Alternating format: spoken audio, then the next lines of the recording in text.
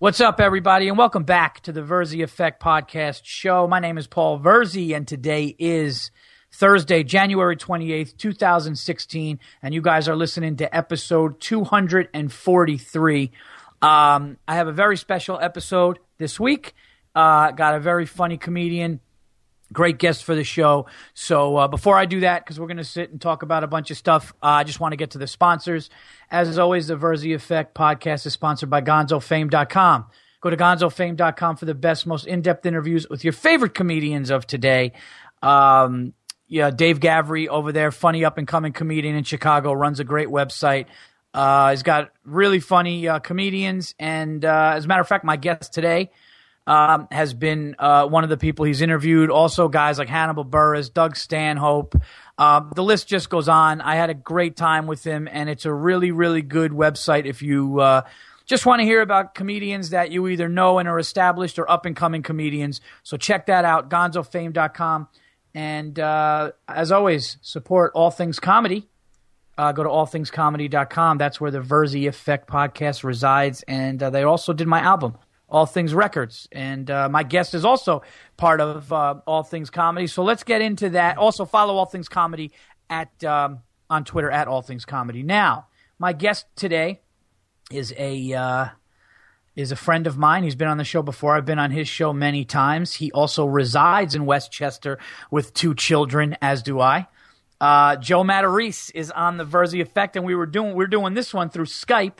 So he is sitting in his home, his beautiful home there in New Rochelle, New York. I don't know. Do you tell people, Joe, you live there? Yeah. Is that all right? Yeah, it's all right. That out? No, you don't have to edit that out. All right. So what's going on, buddy? Row. It's going to be funny being on the Verzi Effect, but I have a microphone that's going to sound different than yours, which it'll probably sound better to your listeners. But know that that's good. Do you even want to tell your listeners? What? Tell my listeners what? That I'm basically recording your podcast right now and sending it over to you so we can do it this way? Yeah, so what we're doing is I've never done a podcast. Actually, I've done Skype podcasts with Joe before, but it's been through his soundboard. But since today we're doing mine, we decided instead of him driving up, because he's got to go down towards the city later, so we figured, all right, you know what? I'll just do it like I'm doing yours, but we're going to do it the Verzi Effect style, and then you just send me the sound and I'll put it in. So this is how we're doing it. Yeah, and basically people don't know that about Westchester, but it's so fucking big that just because you and I both live in Westchester, it doesn't mean we're near each other. You're like 45 minutes from my house.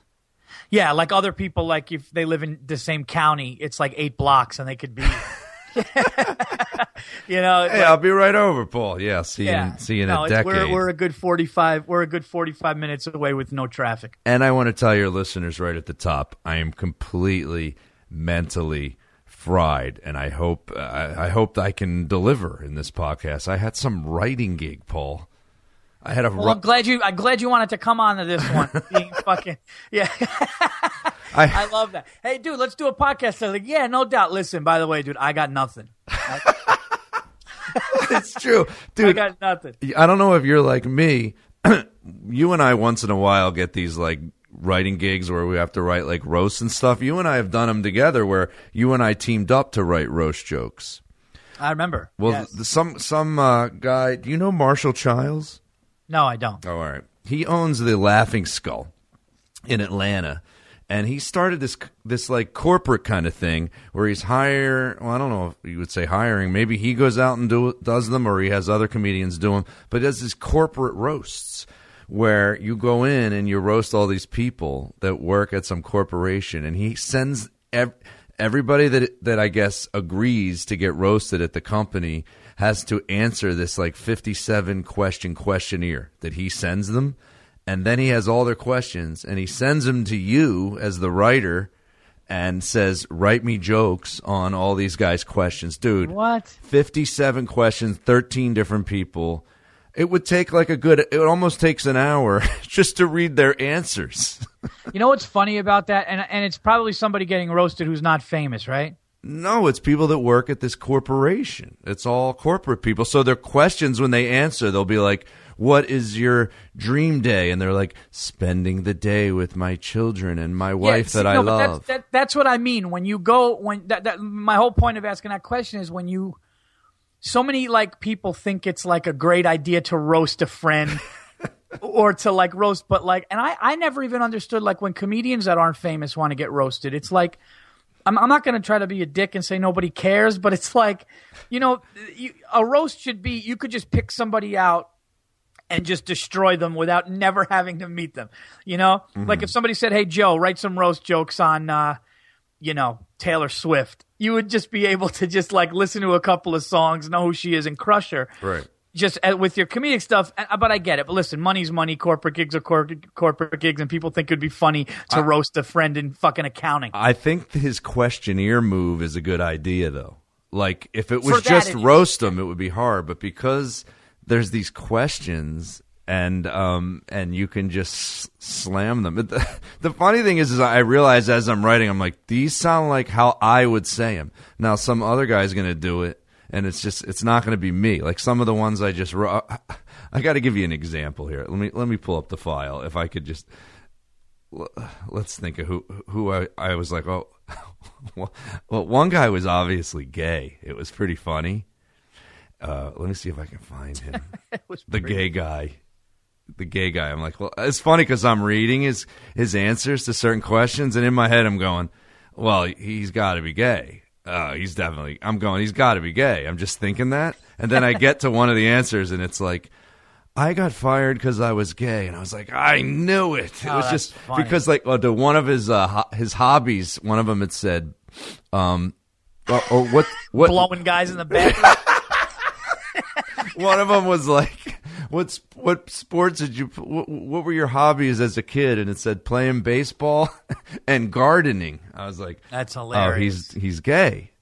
And like, that was one of my jokes that like all the other kids are out there, going, hey, batter, batter, batter. Hey, batter, batter. I go, he's sitting there over in right field going, would you look at all these dandelions? Jeez, this place needs to be fertilized. It's disgraceful. That's one of my jokes. And I'm just like, it was a fun little thing, but if I don't think I could ever be a writer, like have that be my job, because my brain is so exhausted from doing this, and it was just 3 days. I'm like, could you imagine if that was your job? You were a writer for Conan. No, you had to just show. You've submitted for those jobs though, right? Like no, Seth I stopped. I did.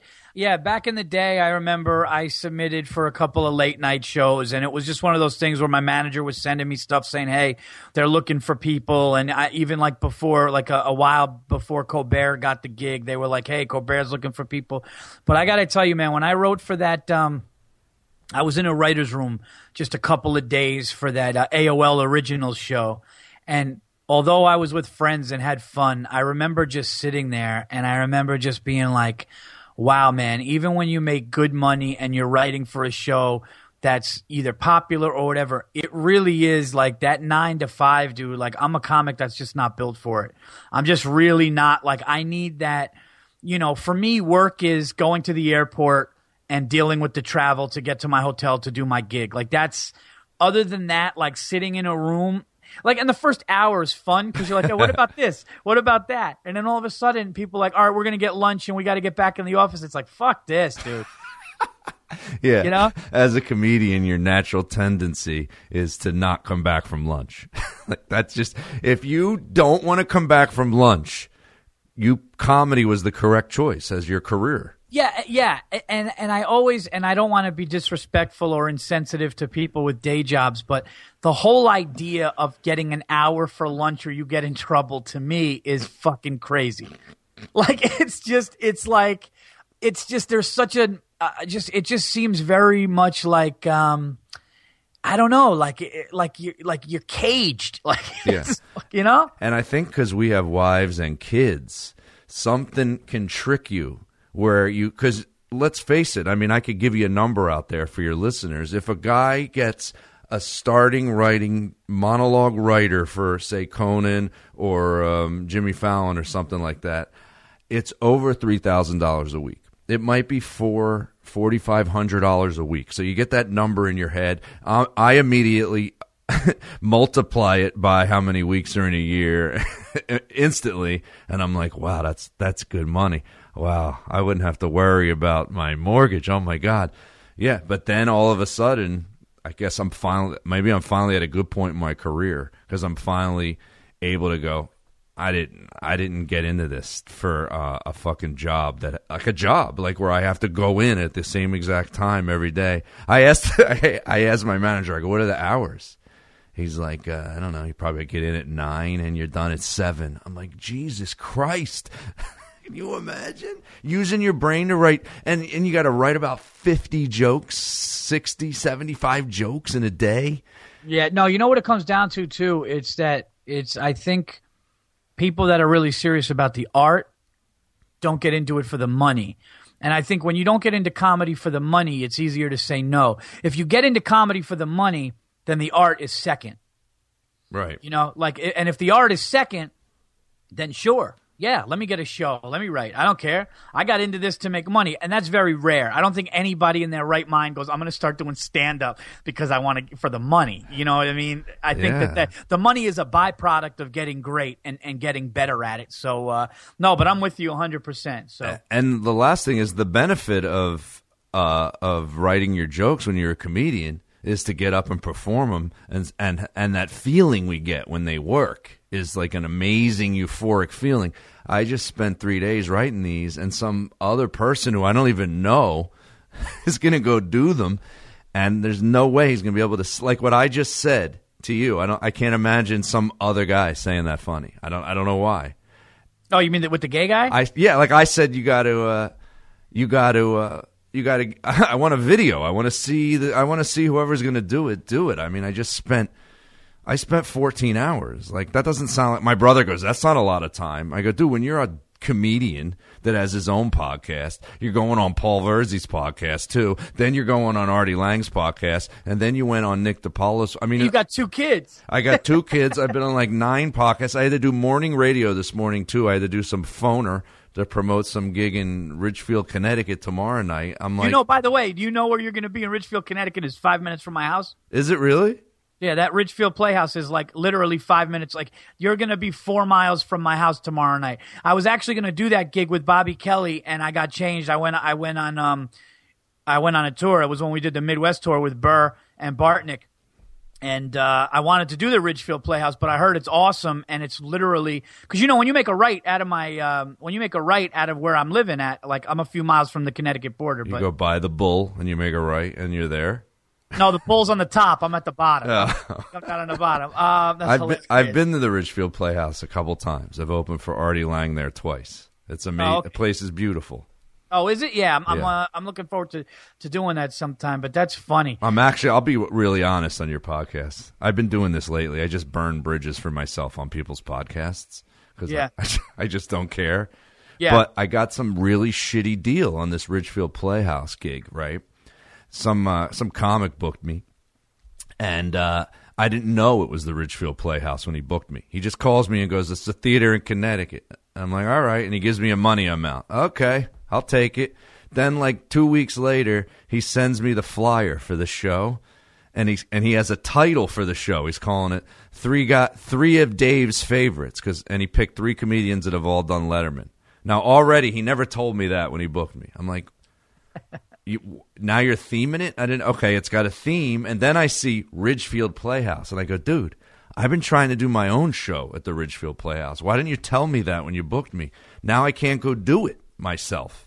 Oh boy! And then he's like, he's like, can you do a lot of promo for the gig? Can you go on podcasts, social media, blah blah blah? I go, well, what do I get if like we do well? And he goes, dude, I'm gonna throw some incentive in for you. I swear to God. He goes, if you can sell out 500 seats, I'll give you an extra $100. I swear to God, that's the number he says. I go, dude.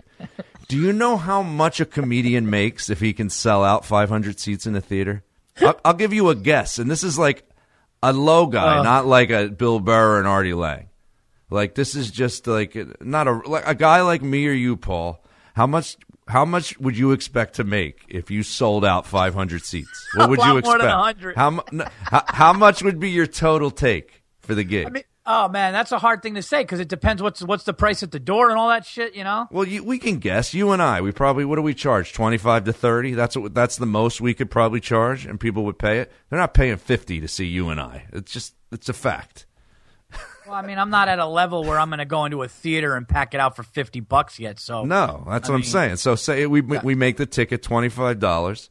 Let's do them. Like, that was my joke to my agent. I go, do they not know comedians know how to do math? I can do math. I have a calculator on my iPhone.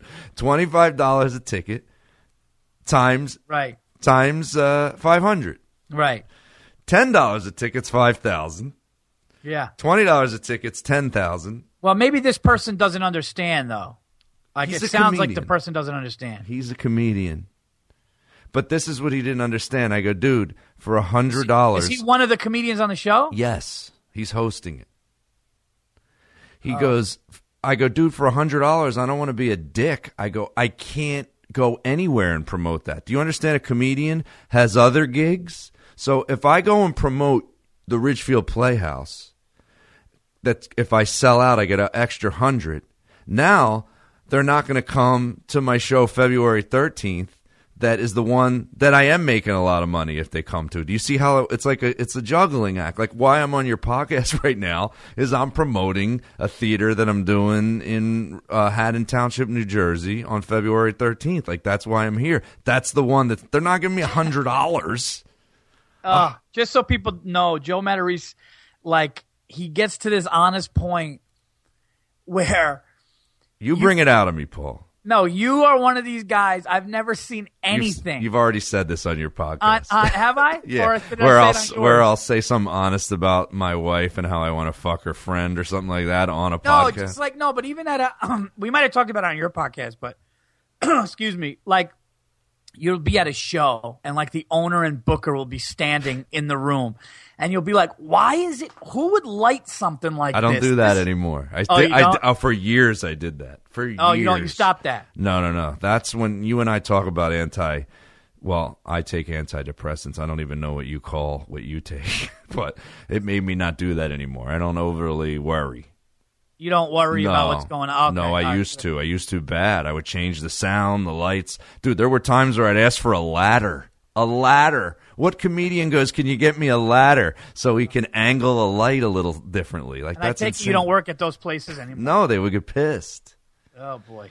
Yeah, so basically that gig, if I sold it out, should probably pay $8,000 to $10,000. That's what a comedian should probably walk away with. Just know, comedians out there, if they listen to the Verzi Effect, you sell out 500 seats at $25 a ticket, you should probably make 80% of the ticket price.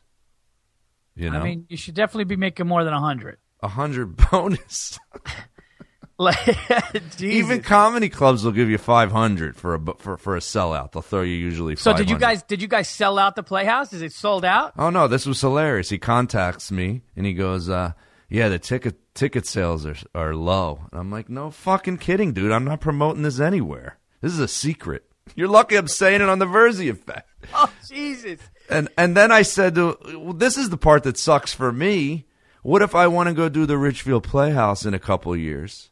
And they're going to remember that we didn't sell tickets tonight. And who are they going to blame? They're going to think I'm not a draw. They're not going to know that guy gave me a shitty deal. They're not going to know that. Right. I'm fucked. I got to tell them when I get to the theater, listen, there's 80 people here because there was a $100 bonus if I sold funny. it You out. get there, you just start prefacing, like you preface the night by like, hey, listen, it's bad not because of me. Yeah, it's me, Moody McCarthy, and Adrian Appalucci. And Adrian texted me too, and she's like, is he asking you to promote like crazy? He's mad at me. He said he's mad. Oh, the this theater's is Moody? mad. It's Moody and Adrian. Adrian was texting me that. Adrian Appalucci. But Moody's the one who's putting it together. No way. No, Moody's the greatest. We're the three comedians on it. There's a fourth comedian who's hosting it. I'm not going to say his name. Oh, okay, because I was going to say Moody's the greatest. No, he's the best. Moody's low key. Yeah. Okay. So you, Moody, and Adrian, that's a great lineup. You guys are on the show, and there's another comedian who booked it and put it together, and he's the one hosting it, and he's the one having you guys, he's the one giving the bad incentive, and he's the one having you guys go crazy to promote it. Yeah, all he had to do is pay us a normal amount, and he should have called us in advance saying, I'm going to put the three of you guys together for this Letterman thing. I'm going to say it's Dave's favorites. This is what he should have said at the beginning before he even found the place.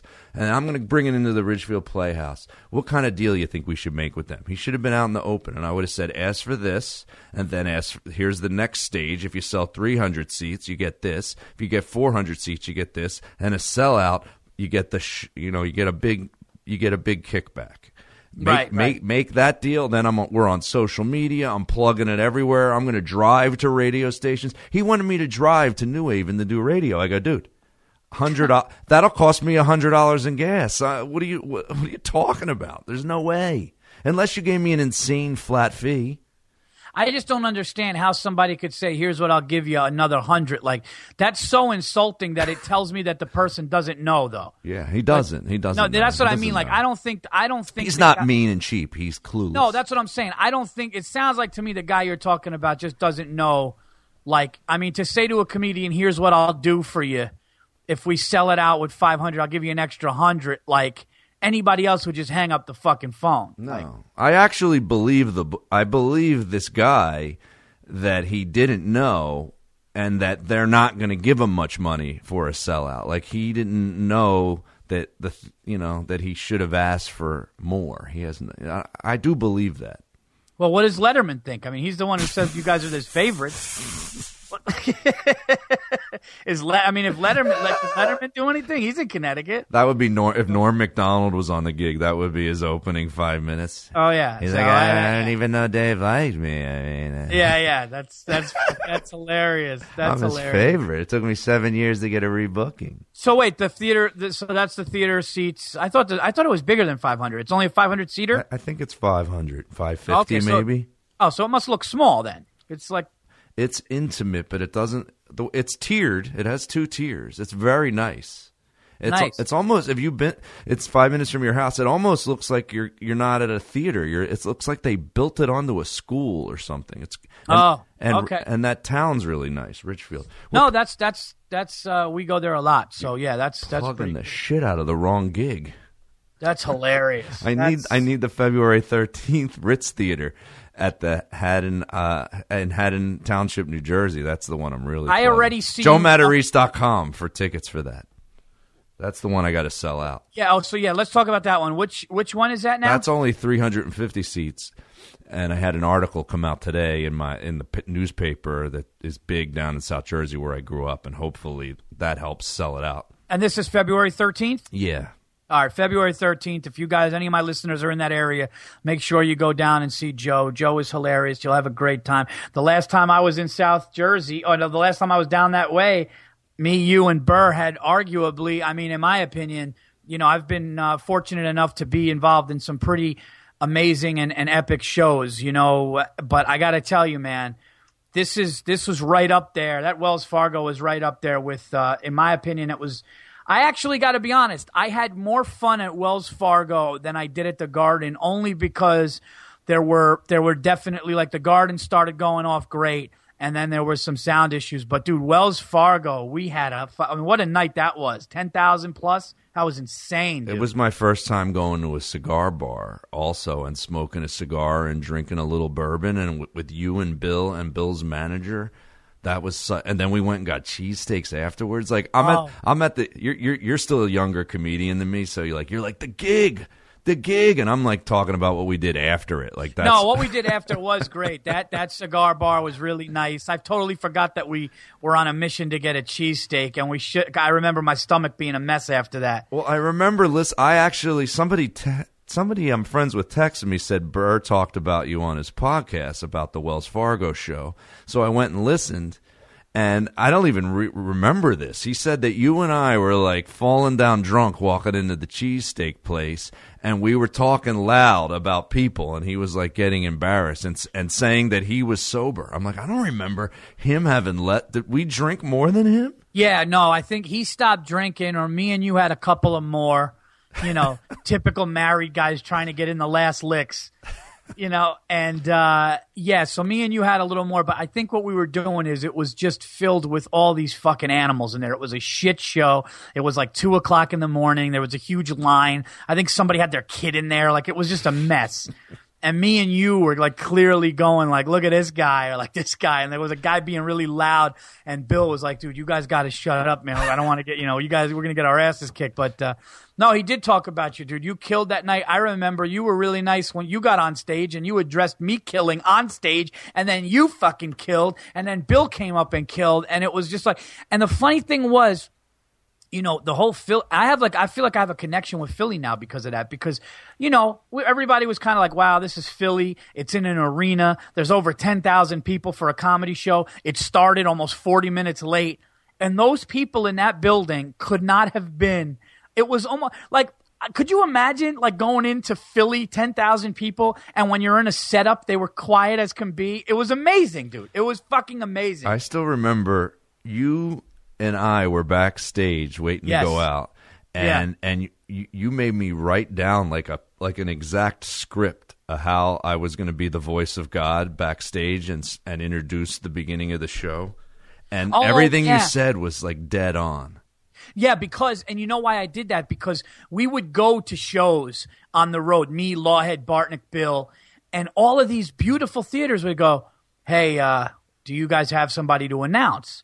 And I would never go up first. It would be usually Lawhead. And Lawhead loved to do it because he always, like, Lawhead's dream job was to be the guy at basketball games, being like, good evening, or like call a basketball game. I would love to do that too. Oh, dude, Lawhead would come out. I swear to God, he took it so seriously, Joe. He'd be like, good evening, ladies and gentlemen. Welcome to the Chicago Theater.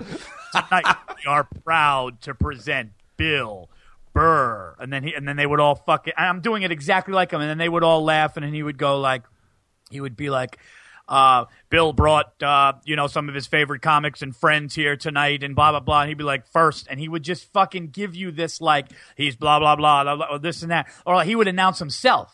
Mm-hmm. So he'd be like, he's known as one of the tailgate, Rose Bowl tailgate legends. Keep it going for Jason Law. And he would do this whole thing.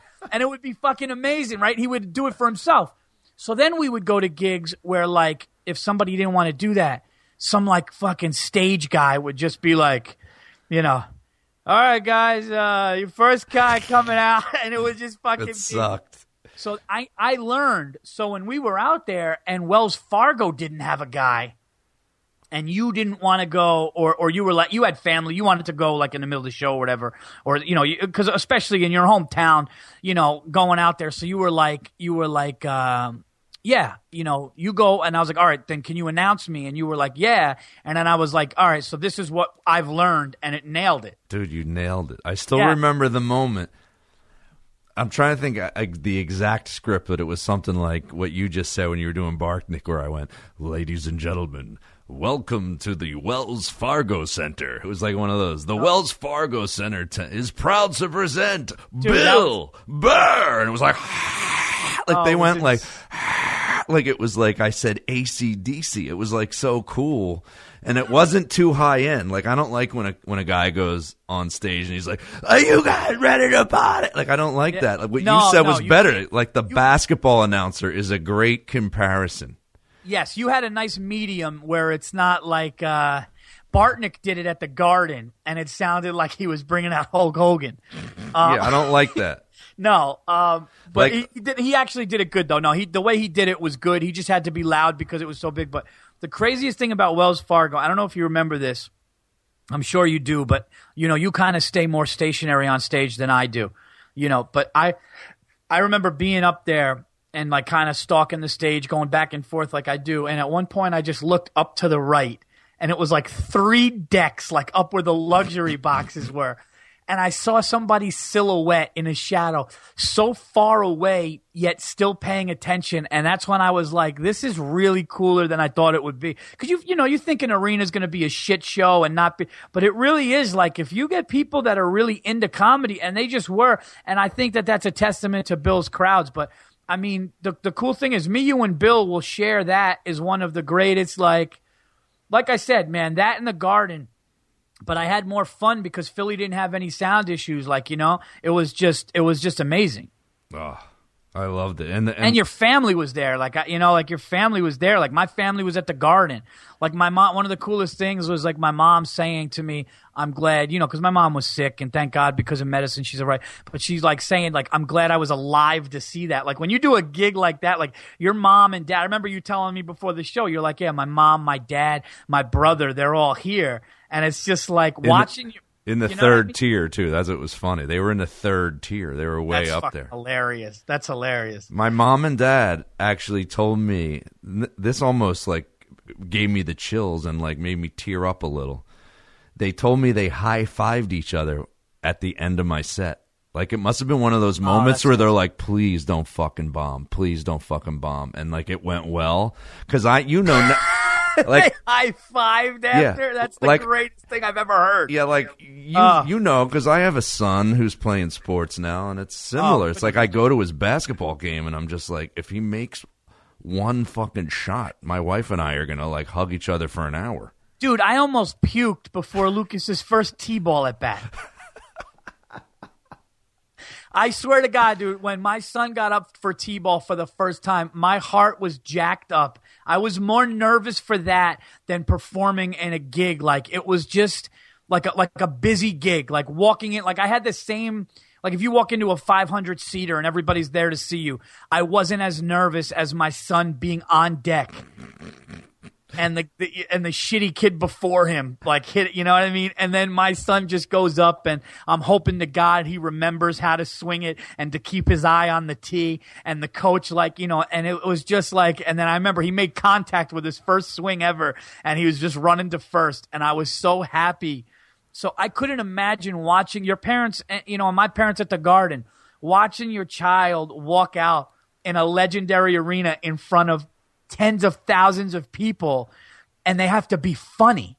Yeah. Like, you know what I mean? So that's the life we chose, I guess. But no, it was awesome. It actually, there was an article that came out in the Courier Post today to promote my February 13th gig, and it was referenced in the article. Oh, that's awesome. This guy wrote an amazing article, and I didn't even realize how much like Rocky is a theme. Like I didn't realize that I'm becoming like the Rocky comedian or something. And he connected Rocky through the whole article, and he had different pictures. Oh, that's of right me. Up your alley too. Yeah, he had, and we sent him all these pictures of me like on the steps, the Rocky steps, and then me at the Philly Stadium, and then me eating like a Geno's Steaks, like a cheesesteak, and the whole Rocky thing, and I just lost my train of thought. But it was cool because, like I said, he referenced it in the article, the Wells Fargo Center thing, and it was amazing. And like what you said earlier, I feel like people will remember me, and it's weird they do. They'll if you go to Philly and you promote something, you got to mention that you did that because they'll go, oh, I remember that. They'll remember and they'll come and see you because of that. I couldn't imagine what it's like for you because even for me before the Garden and even after the Garden, people were like, wow, man, I heard about your Philly set. I heard about the Wells Fargo. I think so many people heard it. And I'm in New York. I mean, you're a Cherry Hill kid. So, I mean, that's like 6 miles away from Philly. And I could only imagine like, when I did the Garden, I had people like friends and family and people from high school that I haven't seen in like 17 years. And people just going, wow, I'm at the Garden. Good luck. And it's just because it's actually bigger. Like, I don't think of it like that. We don't think of it like that because to us, it's just a gig. It's just a bigger gig. Can I ask you a question? Did you have an ad lib at the beginning of your set anywhere that referenced the connection of New York and you and where you lived or anything about anything? Yeah, well, what I said when I first got on stage, I said, this is amazing to be here at MS. I remember my first bit. It was my first laugh. I said, it's amazing to be here at MSG. This is incredible. I said, I'm from New York. And I said, so to be at Madison Square Garden is amazing. I said, last night I performed for 19 people in Queens, which I did. And that got like my first laugh. But I definitely referenced being at the Garden and being a New Yorker and stuff like that. And one of the coolest things ever was after my second or third joke hit, all of my jokes hit. And I remember after my third joke, this was before the sound issue, ironically, but I remember after the third one, I just go, oh my God, I'm killing the Garden right now. I remember that in my mind.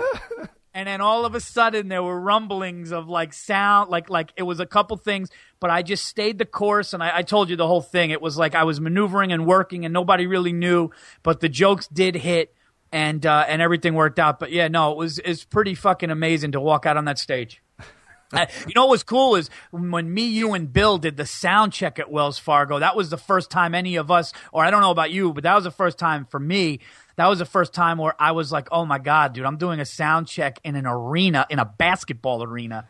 Yeah. And like just hearing the sound, remember? I tweeted out, we videoed for like 20 seconds and I tweeted it. I tweeted it out. It looks cool. Said something into the microphone. It was so loud here. Yeah. It was like, holy shit, man. So that's this is definitely cool to reminisce about it. But so I wanted to, you know what I'm going to do, because we're 40 minutes in and you have somewhere to be. I'm going to make this is going to be I'm going to do 2 parts of my podcast. Okay. So whatever you want to do. This will be one part with Joe MATARESE that I'll just upload this and do a separate one here. But I wanted to talk about a couple of things. And everybody go see Joe February 13th. Where is it, Joe, exactly? It is called the Ritz Theater. It's in Haddon Township, New Jersey.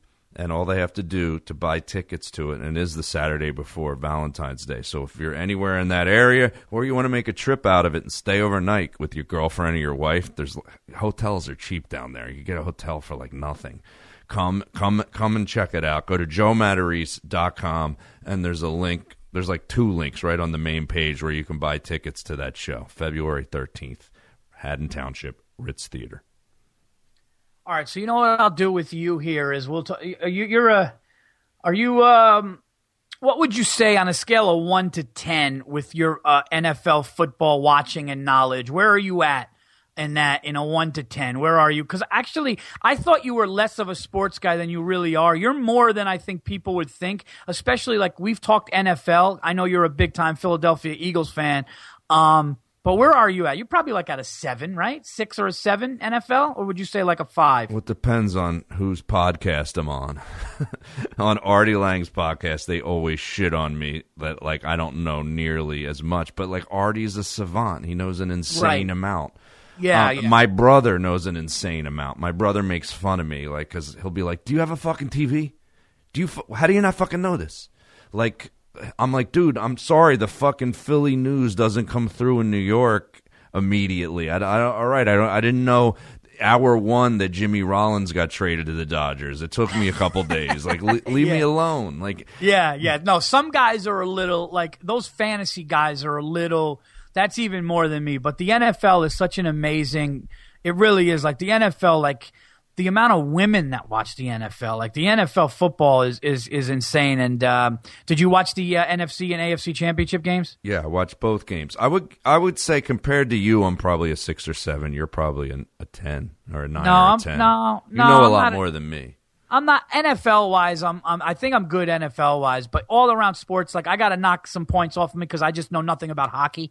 So like I can't. I'm talking football. Oh, if we're just talking football, yeah, I'm probably close to a 10 if you're talking NFL, except minus the fantasy. I don't do fantasy, but I don't know, dude. I think, I'll do my official pick, obviously, next week before the Super Bowl, but a preliminary pick right here. How do you bet against Carolina because of from top to fucking bottom? You can't. We were talking about this last night at the comic strip because I this is the show, my shitty knowledge.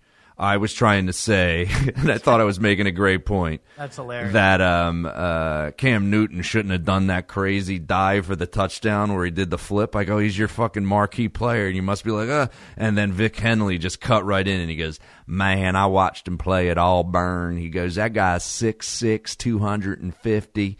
He ain't getting hurt. If he goes in the air and flies and does a flip, you're going to get hurt if he lands on you, but he's fine. And I was just like, I didn't realize I'm such an idiot. I didn't know the guy was 6'6", 250. I actually argued with that with somebody, and I said he was 6'6". He's not 6'6". 6'5". Yeah, I think he's like 6'4", 2 something. Either way, he's gigantic. He's huge.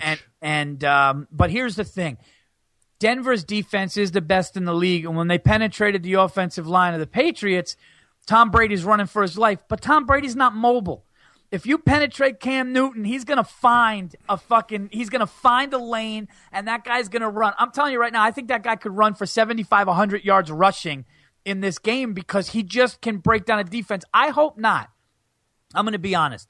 I would love to see Peyton Manning's last game ever kind of go out like Elway. You know, he's lost already 2 Super Bowls and won 1.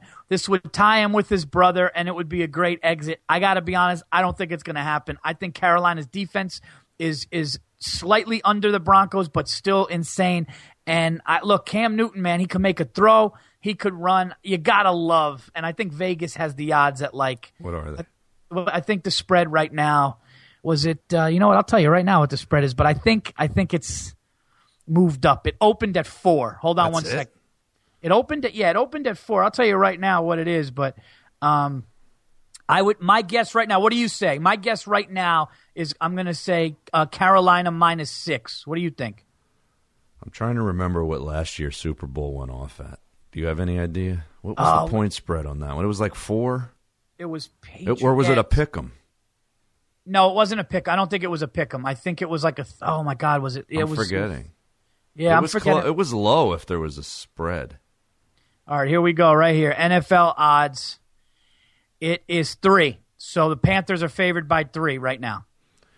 Wow, I thought it would be more just because wow. See, that means that means that Denver's D. People think Denver's D could do. Their D was insane.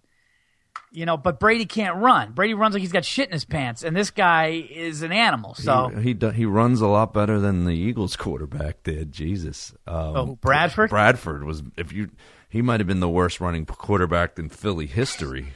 It was like he was wearing cement boots. It was like I don't know. I didn't like the way he moved around. He ran like he was holding a microwave and trying to keep it level.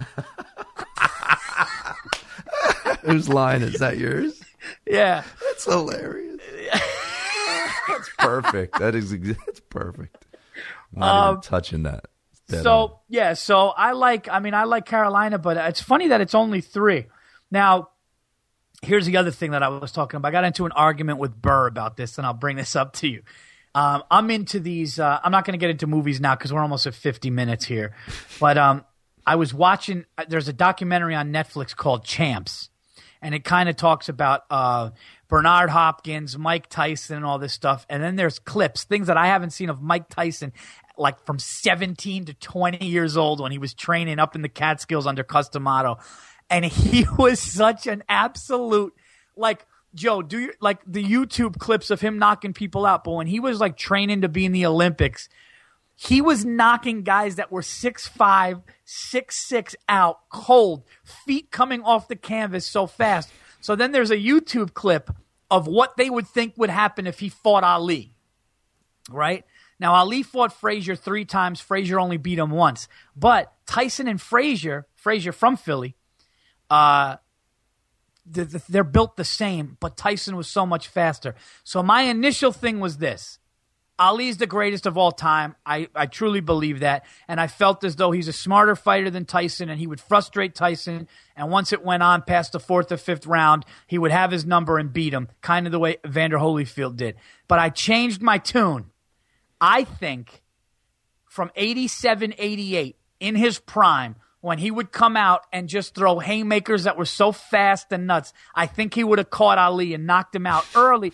I think if they fought 10 times, Ali would beat him 8. But I do think Tyson would catch him and knock him out. Tyson was do you remember watching Tyson when you were you got to remember those pay-per-views that went 30 seconds? Oh, of course I did. That's right in my when I was starting stand-up, probably like an 18, 19-year-old. I can remember. I think I was in the Caribbean. I remember doing some gig when he fought Michael Spinks. That was 91 seconds. Yeah, and that one was hilarious. And I thank God. I think because we were comedians, we didn't have to pay like $30 to get into the bar to watch the game. They like let us come in for free, and it was just funny watching. I used to love when Tyson would get really close to a guy and then throw that uppercut that you couldn't see him even throw it, and you just like, why'd the guy fall down? And then they'd slow it down. They're like, oh, he fucked him up. He just swung with an uppercut that was invisible. It was so fast, and that's the thing. Some big guy would just slow down and drop, and it would look like he got shot from somebody in the upper deck. Like, they would be fighting, and the guy would just go limp. Yeah. Dude, but you got to watch. There's one thing, and for anybody that likes like documentaries or sports, it's on Netflix. It's called Champs, and there's a clip of him just hitting the bag, and you're going, oh my, this guy, it was a killing machine. It was one of the most insane things I've ever seen. And his first title fight, he went up against this dude who was like 6'5", gigantic. The guy had the belt, and in no time, he was just knocking him around the ring like it was like he was a pinball. It was unbelievable, dude. But and what also I liked about Tyson is he was fun to listen to after a fight. Oh, like God. A lot of these athletes now, they're just no one's exciting, you know, when they're just talking. Like those are always my favorite athletes. Like John McEnroe, fucking losing his shit. I used to love watching shit like that. And Tyson, I still remember. Do you remember? I'm trying to think which fight it was. They interviewed him afterwards, and he just goes, he was making little woman noises in there. He was going, ooh, ooh, every time I snapped one of his ribs. I still remember that. I loved when he goes, I broke my back. And Jim Gray goes, what? Like, you mean like, he goes, yeah, it's spinal. And like, so he was Jim Gray or somebody goes, you mean like in the vertebrae? Like something happened? He goes, it was spinal. But dude, he was basically fighting with a crack in his spine, and he was just like. But no, that's a really good point that you say that, because when I was watching the documentary, nobody talked as candidly, as honest as Tyson. Even after, like, even when he told what's his name, when he said this isn't in my heart anymore. He goes, this, remember, he was just like, he lost for like the third time in a row. It was at the end of his career. And he goes, listen, he goes, I'm fighting for a paycheck. This isn't in my heart anymore. I'm done. But it was just like, not a lot of guys would say that. A lot of guys would just be like, you know, and just move on. But he was just one of those guys that had that vulnerability. Yeah. And you know what I mean? And like I heard in his one-man show, which did really good, the one-man show that he was doing in Vegas for a while, people said it was amazing, where he was talking about how he's like, listen, I should be in jail for a lot of things, but rape is not one of them. And he was just talking about, and even like he was candid in an interview where he was like, yeah, I did 3 years as an innocent man, and I really was.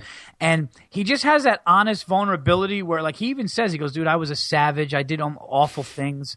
Like, he really shit on, he called himself, he's like, I grew up in a place where nobody should see you grow up, and I did awful things.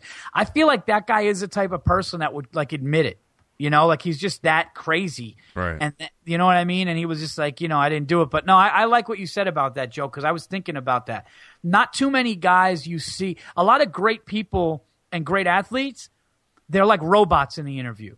You know, like A-Rod. Yeah, you know, he gave me a good pitch, and we're just happy to get this one. And they always kind of say shit like that, where it's like, you know, even as great as Jeter was, Jeter never gave you – I like the guys that gave you, like – that nutty kind of real thing, and you're like, wow, this is a real dude. You know? Well, you got to compare it to stand-up comedy. It's the same way. Comedians, if you get a little crazy now, you're like, there's people tweeting, oh my God, it made me uncomfortable. Yeah, like there were. We grew up in a time where, like, fucking who was it? Was it Joe Namath? Yeah, Joe Namath is drunk on Monday Night Football saying he wants to make out with the girl. I was at that game. Like, you don't see that shit. Everybody's too protected. You don't see the crazy, like, person doing some crazy shit right on TV. Like you said, like Tyson. I'm trying to think who else is just like fucking nuts. Tyson said in the conference, it was in the documentary, he said in a press conference when he completely had a meltdown and lost his shit, he grabbed his dick, pointed at the guy, and said, I'm going to fuck you in the ass until you love me, faggot. He said, I'm going to fuck you in the ass, white boy. And he said, I'll fuck, you know, and, you know, just thing he said, I want to eat his children. And, like, I mean, those were the ones that went, like, a little overboard. Like, Kanye West is doing that now, where I saw a tweet where Kanye West said he's the greatest to ever contribute to the music. Like, he said he's literally the greatest to ever create music. Like, he's, like, on a level of that. He said, you know, he also said, what's that thing Burr said in his bit? Burr said in his joke, he said his one regret is that he'll never be able to see himself perform live. He said that he's the greatest. He's better than the beat. What did he say? He said, he said he's the greatest to ever create music. Like, when it gets to that level, I don't mean that. I just mean a guy who's like, yeah, you know, whatever. I fucked up. I thought I could do this. It's stupid. Like, I like guys like that. Yeah. You know, the vulnerable honesty. But going back to what I said, I watched a clip of Ali throwing his hands. He's the only heavyweight that I've ever seen throw like a lightweight. That's how fast he was. That fight would have been fascinating. Here's what I would love to see if I had a time machine. Taking Tyson in 87 or 88 in a time machine to Ali's prime and letting those two just go at it would be unbelievably fascinating. Because I'm urging everybody, whether you listen to my show or if you listen to Fixing Joe, do yourself a favor and YouTube Mike Tyson knockouts and Mike Tyson in his prime and just watch this guy throw punches that it's like, dude, if it hit me and you, we're dead or coma. Coma, just body going limp, dead. Yeah, I remember that being that was the hacky I've fallen and I can't get up joke of the mid 80s was about how people said, I'll fight Tyson if you're going to pay me $10 million. He's like, yeah, you're not going to be able to even fucking count your money because you're going to be brain dead. Like, that was like the hacky joke. Oh, that was the hacky joke. Yeah, every comedian had it. What year did you start doing stand-up? 89, like 89, 90. What? Yeah. Oh, you started in the 80s. I started... The first time I ever did a set, I did an open mic in Woodstock, New York at a bar in 99, but I was getting up like barely once every 2, you know what I mean? Barely getting up. So like I haven't started going hard probably until like 03 is when I kind of started to go like, hard. So you probably like 13 years as a pro. But yeah, man, I didn't realize you started in the 80s. So you must have saw a lot of guys. You must have saw a lot of guys in New York City that moved to L.A. or stuff like that. That just like you saw you started almost in the boom. Well, kinda. I'm trying to remember if I ever had a Mike Tyson joke. You got me thinking now. Here's what everybody had in the late 80s just from me watching like Evening at the Improv and certain things. There was always an OJ joke. There was always OJ was in the early 90s, but there was always an OJ joke. There was always a Michael Jackson joke. Yeah. Like if I think of hack jokes that should never be talked about again, I think OJ and Michael Jackson. Those two, just you cannot touch them anymore. I definitely had something hacky about Tyson and his voice not matching his body size. Something like that. Yeah, I mean, you would have to. I think it was something like even Michael Jackson. I made it doubly hack. I said even Michael Jackson was at home going, what a fag. Something like that. That was like the joke. Michael Jackson called him a fag. And did it crush? Oh, probably, yeah. I go, his voice is so high only dogs could hear it. Something like that. Oh, that's great. That's cool. What was the first comedy club you ever did in New York City? In New York City? Ever. Your first New York City comedy show ever. Mine was New York Comedy Club under Al Martin, which, by the way, under the new guy Emilio is amazing right now. It's amazing. Yeah, I like that place. Have you seen it? Oh, you said you saw it. Yeah, I've seen it. It's nice. Yes. I was there last night. It was awesome. Did you hear they opened a comedy club in Yonkers? Did you hear about that? Yeah, I'm doing it. Me too. Yeah, I'm doing it in March. I'm excited, dude. It's 7 minutes from my house. Oh, that's awesome. Yeah. So, what the hell did you just ask me? First comedy club in New York ever. I think I did one of those bringer shows, like where you bring people. Yeah, no, that's what I did. I had to bring 3 people to New York Comedy Club. I think I didn't even live in New York. That's what was funny. How am I supposed to? I had to like get people from Cherry Hill to come to New York. I think I did stand up New York with just comedians were my bringers. I had brought 3 comedians and paid their covers.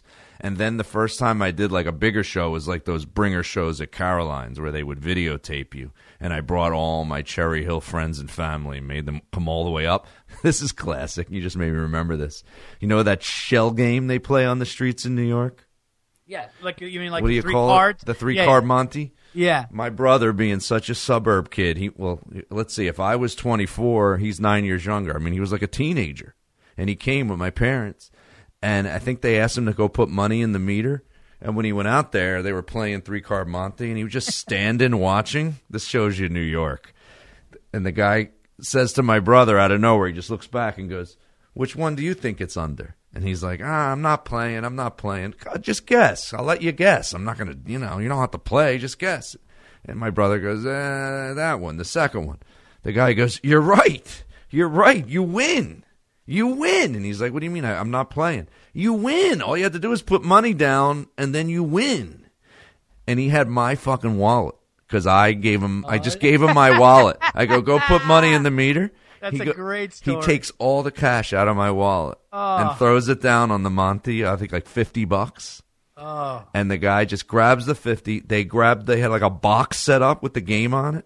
And they just grab the box, grab my money, and just fucking run down the street. Take all my brother was like, yeah, I lost it. I lost your $50. I hadn't even been on stage yet. I'm doing a bringer, and I'm down 50. Thanks. I remember I did a 3-person. You had to bring 3 people. That guy Steve Aarons, and I told people they told me I'd go on at 9. I ended up going on at 11. And they would all bullshit you. Great set. Yeah, I'm going to have my casting people look at you. He didn't even watch my set. Just fuck it. I fucking dropped out of college because they called it an industry night. And, I swear to God. Like, I wrote a letter to the professor saying that, like, yeah, keep this. Maybe you'll see me on fucking, SNL or some shit, See me on SNL. I'm not doing this. And I dropped out of college. But anyways, So Joe Matarese this week at the Ritz Theater. That's not this week. It's February 13th. This week was the Ridgefield thing. Don't come to that. I'm actually telling you, don't come. Don't come. That's come to tomorrow Ridgefield. night. February don't come. 13th. Check them out. Is there anything else you got going on, dude? What's going on? The Fixing Joe podcast is at this situation here. It's funny. I've been talking to these advertisers. I'll tell you this off the air, but I had this idea. It's like I started thinking about a comedian like an athlete. I'm like, how come we're sponsored on our podcasts? Why can't I be sponsored like more Gatorade? Well, like I started thinking about this. I'm like, if a company wants to advertise on my podcast, I'm like, I'm on a lot of other guys' podcasts too. I'm like I'm going to Artie Lang's podcast after I stopped this one with you. I started thinking, I'm like, if this company wants to advertise, when you go onto another podcast, why can't Artie go, Joe, what are your plugs? And I go, my plugs, and then I say I do the 20-second commercial right there, and cover me, and then I go to the advertiser on the phone. I go, I'll do a joke about it in my stand-up. I'll video it. I'll throw it on. Are you gonna move your advertisers to other shows? Yeah, why couldn't you? Because they go, well, what are your numbers? And I wanted to go, well, technically, if I'm saying it on Artie's, Verzi's, mine, Nick DiPaolo's, and Anthony Cumia's, I got high numbers. I could see you on Artie's and Artie going, Joe, you thirsty? Why, it's funny you ask. When I get parched, I drink Gatorade. Well, I was comparing it to Paulie and Rocky. Remember in Paulie and Rocky, the whole movie's like, I got an idea. Can I use your name? And he just starts figuring out ways. He gets him the robe, but he puts like the fucking billboard on the back of Rocky's robe. He has ways. Like, why does Seth Curry get money, for all these kids buying his sneakers? Why couldn't you and I go on, we're opening for Bill Burr in front of 12,000 people. Why can't I be wearing something from fucking Hugo Boss that they gave me that I go, like this? Because we don't drop 35 points a night all over the country against great NBA professionals. But one thing I'm learning about advertising, this is what I'm learning because I've been reading a lot about it and I've been talking to people that are in this industry. You just lower the numbers. Oh yeah, okay, he's on every TV show, he gets multi-million dollars. There's no reason why you and I can't get $1,000 to talk about it, where he's getting $1 million. Why can't we get 1,000? Why can't we hit a lot of singles? That's the way I look at it. That's hilarious. Do you disagree with me? Yeah, I mean, listen, I'm not going to call you delusional. Is that delusional? I'm not going to call you delusional because I understand what you're saying, but I just think it's because of the masses. Really what it comes down to is the numbers. And the thing is, Steph Curry's doing something exceptional in front of 20,000 people almost night in and night out. Now, I would agree with you. You just went on a tour with Bill Burr. How many people saw you? And it was amazing. How many people saw you in 3 months? Jesus. A lot. 200,000 people? Yeah, probably a couple. Maybe, 100,000 people. No, I hear what you're saying. On a lower scale, you should definitely do it. But couldn't be sponsored by a bourbon that's throwing you some money and you're talking hilarious. About that bourbon in your set? Why can't we? What about cigars? There you go. Well, it's got to be something connected to you. That's what they say, these advertisers. They go, it's easy for me to sell a company if it makes sense that you're advertising it. Now, if you're Mr. Cigar, it makes total sense. No, it does. That I definitely 100% agree with you. I agree with that. They'll send you a box of them. You love them, and you're talking about them on every podcast. That's it. I'm calling Davidoff right now, and I'm going to tell them that I've been going at their Davidoff Nicaraguan hard. I got people sending me pictures on Twitter saying, I just tried that Davidoff Nicaraguan you love, and I love it. Why not get money for that? That's what I'm saying. That's exactly what I'm saying. You're absolutely right. It's like that guy who wanted to give us $100 to sell out a theater. It's like, why? I'll be the comedian that is good at math. I'll give you. Here's the numbers. I'm going on stage this many times. Joe, I got an incentive for you. Here's what I got for you. All right. Next time we work together, if you bring 30 people, I get a T-shirt for you. I got $11. I'll give. I love how he's like, here, I got an incentive for you. Like you're gonna be like, oh my God, maybe I'll get out of here with another couple grand. Dude, go read the book Rich Dad, Poor Dad. Have you heard of this book? I know no. Do you have trouble reading? No. Like you said, I get tired. No. All I read is sports. That's all I read. Buy the audio book. And my son's books for school. It's changing my life. I'm reading this book right now, Rich Dad, Poor Dad. It's about this Hawaiian guy that grew up. He had a very intellectually collegiate father who didn't have a lot of money. And one of his friend's dads dropped out of high school and was a multi-millionaire. And he's tutoring him how to make money through his life. And he's comparing advice from the poor dad who has a good job and went to college to the poor guy who's a genius.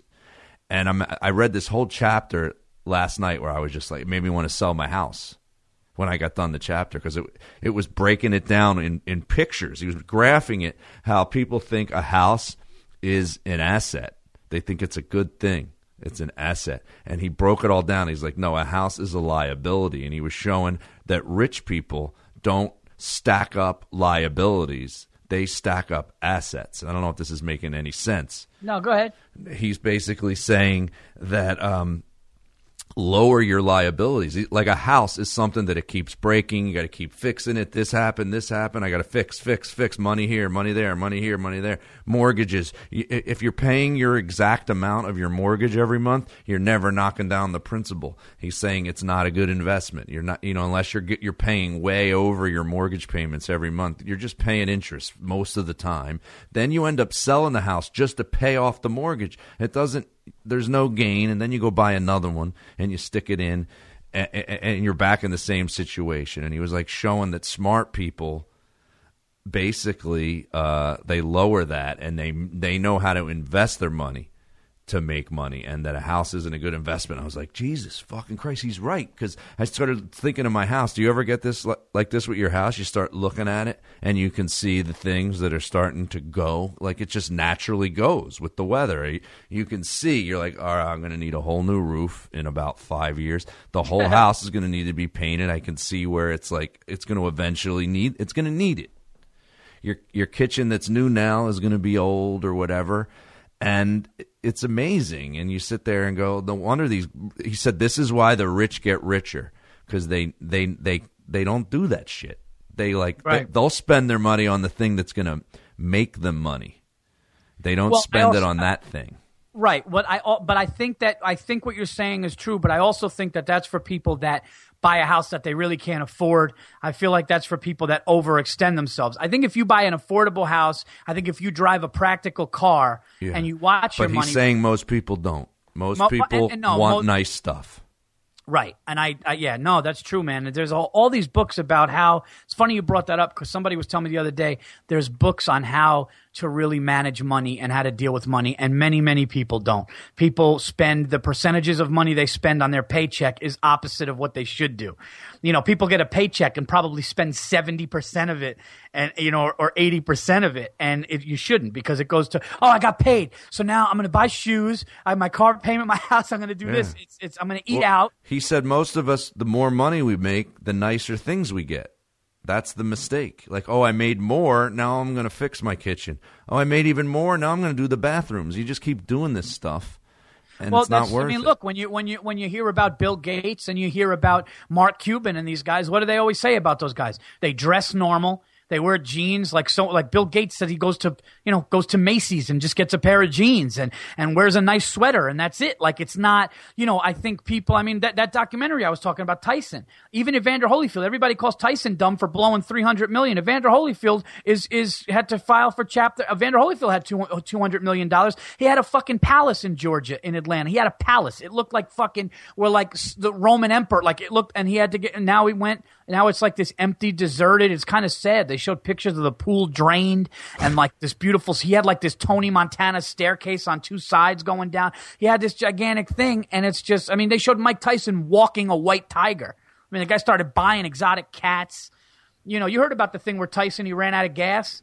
No. So he just gave the car to somebody and went to like a dealership and bought a Ferrari or something. Like it's just, I mean, listen, I wouldn't do it to that level, but, yeah, I mean, I think you got to enjoy your money, but at the same time, you got to really be, you got to really be smart. People don't live within their means, No, yeah, and it's just that's why it had me thinking. I was saying to you recently, I looked at your numbers on the iTunes list. I go, dude, you're on the iTunes list. You could be making some decent money off of this podcast. Yeah, and I'm realizing it from all these people I'm talking to. And if you get the right sponsor, like you said, a cigar, if you get these companies that you really actually connect with. Like this guy was explaining to me on the phone, like Uber, for instance.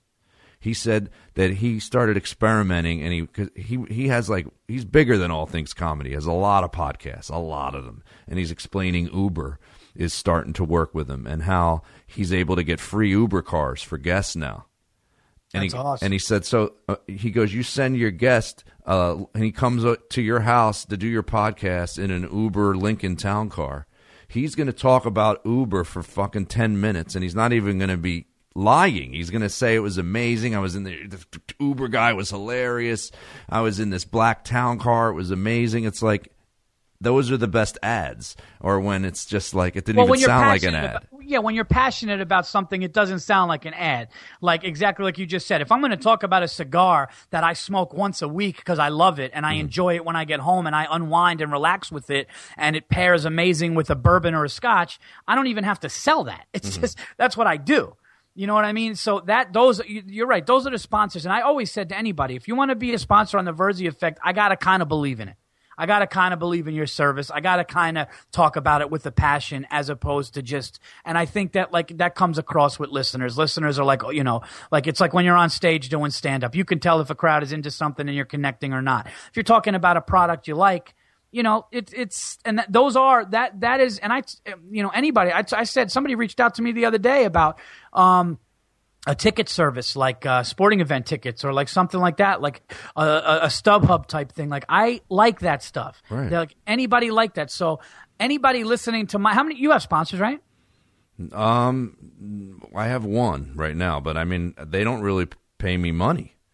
I just promote their product, and they basically, for everybody that donates, they send earbuds to them. So it makes more people donate to my podcast because they get a free pair of earbuds and four of my stand-up CDs for their $40 donation. Well, you know what some companies do too? I know I was talking to some comedian that smokes a vapor, uses like the vapor thing that you smoke, and he doesn't get paid from the company, but they just sent him a vapor.